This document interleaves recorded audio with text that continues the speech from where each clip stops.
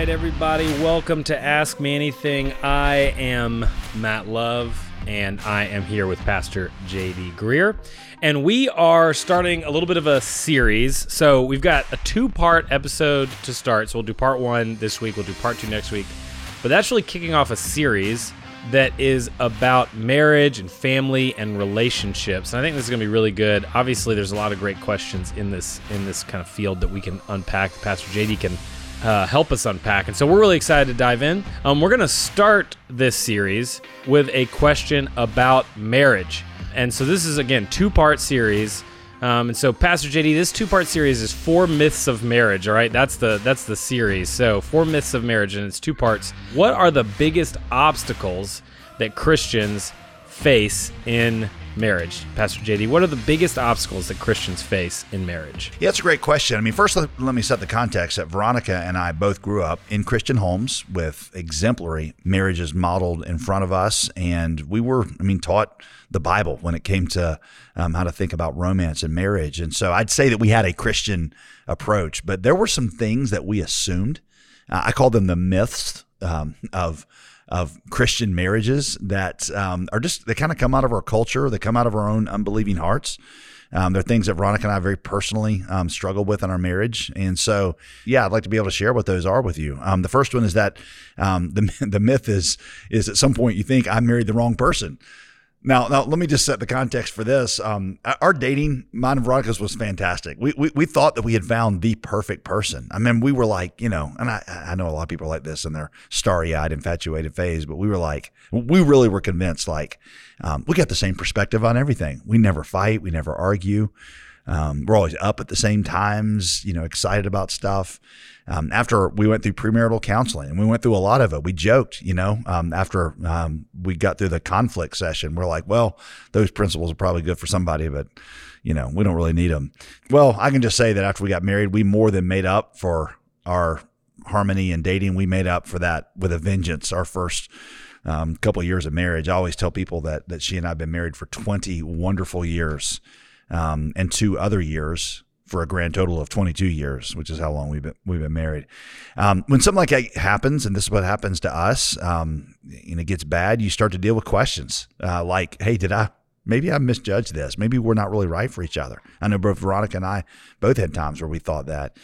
Some people they say, I've never asked that in my marriage, and that's great. That's a gift of God to you, but I would say that most of us do at some point. Did I not get enough counsel? Maybe we didn't date long enough. Maybe I had too low of a bar. These are not things that I thought necessarily, but I'm saying that these are what I've heard people say. Whatever it was, we weren't having fun. The truth is, and I can't remember who said this first, but you always marry the wrong person. And that's because first you marry a sinner, and a sinner will always disappoint you. One of God's primary purposes in marriage is to teach you to love like he loves, and to love like he loves means that you love a person who is at times unworthy of your love. If that person doesn't disappoint you, then you probably got to check and see if they really are a human, because Jesus, their dysfunction was so bad that Jesus had to die for them. And if Jesus had to die for them, of course that's going to cause you some irritation in marriage. One of the other kind of angles on this about marrying the wrong person, and I think it's Tim Keller that points this out, is that you're actually married. If you're married for 40 or 50 years, you're married to about 5 different people, because you change every decade or so. You become functionally a kind of new person. So even if you did marry the perfect person, they're going to change, or you're going to change, and then you won't be married to them. The root of this myth that I married the wrong person, I actually think it arises out of the weight that we put on marriage. We depend on romance for so much. Again, Tim and Kathy Keller call it apocalyptic romance, where it's basically like, this is going to complete me. It's going to make all my dreams come true. I was sad and lonely before this, and now I'm going to be fulfilled and happy. Sometimes we'll say that that marriage, how it's seen in our culture and the movies and the music, it's like you got a guy drowning in a sea of loneliness and despair, and along by floats a 5'3" blonde-headed life preserver, and he does what he would do with a life preserver.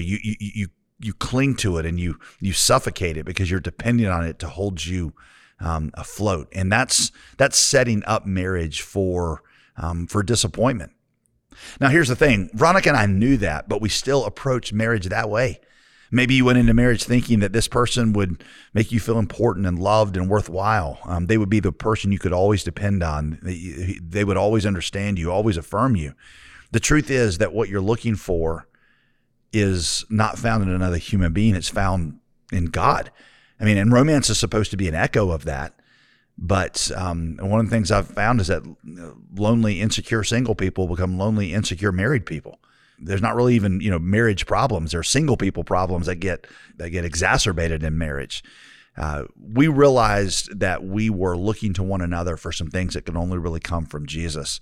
I sometimes will say, a little tongue in cheek, but if I could, when I do a wedding, I would take a Sharpie, if they would let me, and write on the top of each one's forehead the words, "will not support the weight of your soul." Like one of those signs on an old bridge, like out in the country. It's warning you, don't drive your tractor trailer across this because it won't support, that much weight. This won't support the weight of your soul. Your soul was created for something more, and that's the love of God. And so people think they marry the wrong person because they married a sinner. They turn marriage into an idol and look for from it something that can only be found in God. Now, real quick, before I go on to the second myth, let me just give a few caveats. Do Veronica and I make each other happy? Well, yes, of course. It's just that we don't depend on them I don't depend on her for that. My happiness and my completeness is found in the Lord Jesus and not in her. And it's like C.S. Lewis used to say, there's first things and second things. Make sure you put the first things first. That's God, because then God will give you joy in the second things. But if you put the second things first, not only will you lose contact with the first thing, God, you'll also eventually lose your ability to enjoy the second thing. So yes, she makes me happy. It's just that my soul doesn't depend on her for meaning and identity and security. Those are things that I find in my relationship with God. Second caveat, good selection is important. Don't hear this, you always marry the wrong person and think, oh, well, let's just go ahead and get on with the sanctification process. Marriage is for companionship. God said it's not good that a man should be alone, and he created a companion that was supposed to correspond to us. And you ought to choose wisely because you were tying yourself emotionally to somebody for the rest of your life. And sure, every marriage is going to get difficult, but you don't have to, if you choose wisely, it can be less difficult than if you choose poorly. I love what Socrates always said. He said, by all means marry, because if you marry well, you'll be happy. And if you marry poorly, you'll become a philosopher. Well, I'd rather marry well and be happy than to be miserable and become a philosopher. So, when you're making that choice, get a lot of counsel. One of the quickest ways to end up in disaster is to date somebody that the godly counselors in your life are very concerned about. So yeah, choose wisely. But with all that, just to bring this myth kind of to a head, lower your expectations, because the root of a lot of this is we put such heavy weight on marriage, and we depend on things from marriage that we should really only find in God. Here's the second myth that we believed as Christians going into marriage, is we thought it's never going to get better. Like in some of our difficult times and seasons, we thought, man, it's going to be like this for the next 50 years. And I can't do that. The truth is that God is doing something in your marriage. He's working in you and he's working in them, and you're both being sanctified. Now, I probably wouldn't have said this when I got married, but truth, I didn't really think that I needed to be sanctified. I would have given theological lip service to it, of course, but I didn't really believe it.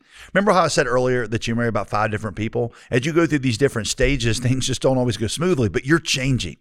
And what's one of the reasons 1 Corinthians says that love always hopes. It always realizes that God is doing something good in my wife, and he is changing her. And yeah, it might be difficult now, and some of that difficulty might come from me, it might come from her, but he's doing something good in both of us. So when I live with that hope that God is changing her, I can realize that in this present moment where marriage feels somewhat like a crucible, and I'll just say that, I know Veronica's felt like that with me sometimes, that God is using that to work good in me. I rarely learn the greatest things about God. I rarely learn them in times of prosperity and happiness. I usually learn them in times of difficulty and pain.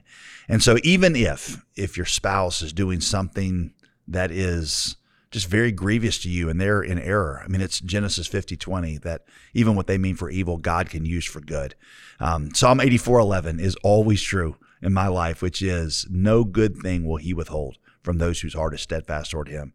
And that means if I'm saying God changed my spouse and he's not doing it yet, it means it would not be good for me for him to change her, because it would take away the good that he's trying to do in me through the way that she is mistreating me. And so you can believe that Psalm 84:11, that God is not withholding good from you, and he's giving you what ultimately will lead to the best things for you, which certainly includes your sanctification. So by all means, pray and ask God to change them, change you, but also realize that God is always up to something good. I do feel the need to caveat here and say, I'm not talking if you're in a truly abusive situation that you just need to stay and rejoice in it. No, I mean, if we're talking significant emotional abuse, physical abuse, various different things, you need to get outside help. You need to get out of the situation and make yourself safe. But I'm just talking about in the normal strain and difficulty of relationships. I realize that in that difficulty, God is doing something good, and it's not always going to be like this. God's going to change me, and he's going to change her, and he's always at work, and he never stops working. So those would be the first two of the myths. I got two more, but looking at our time here, let me I'll put a little wrap in it here, and we'll pick these next ones up the next time.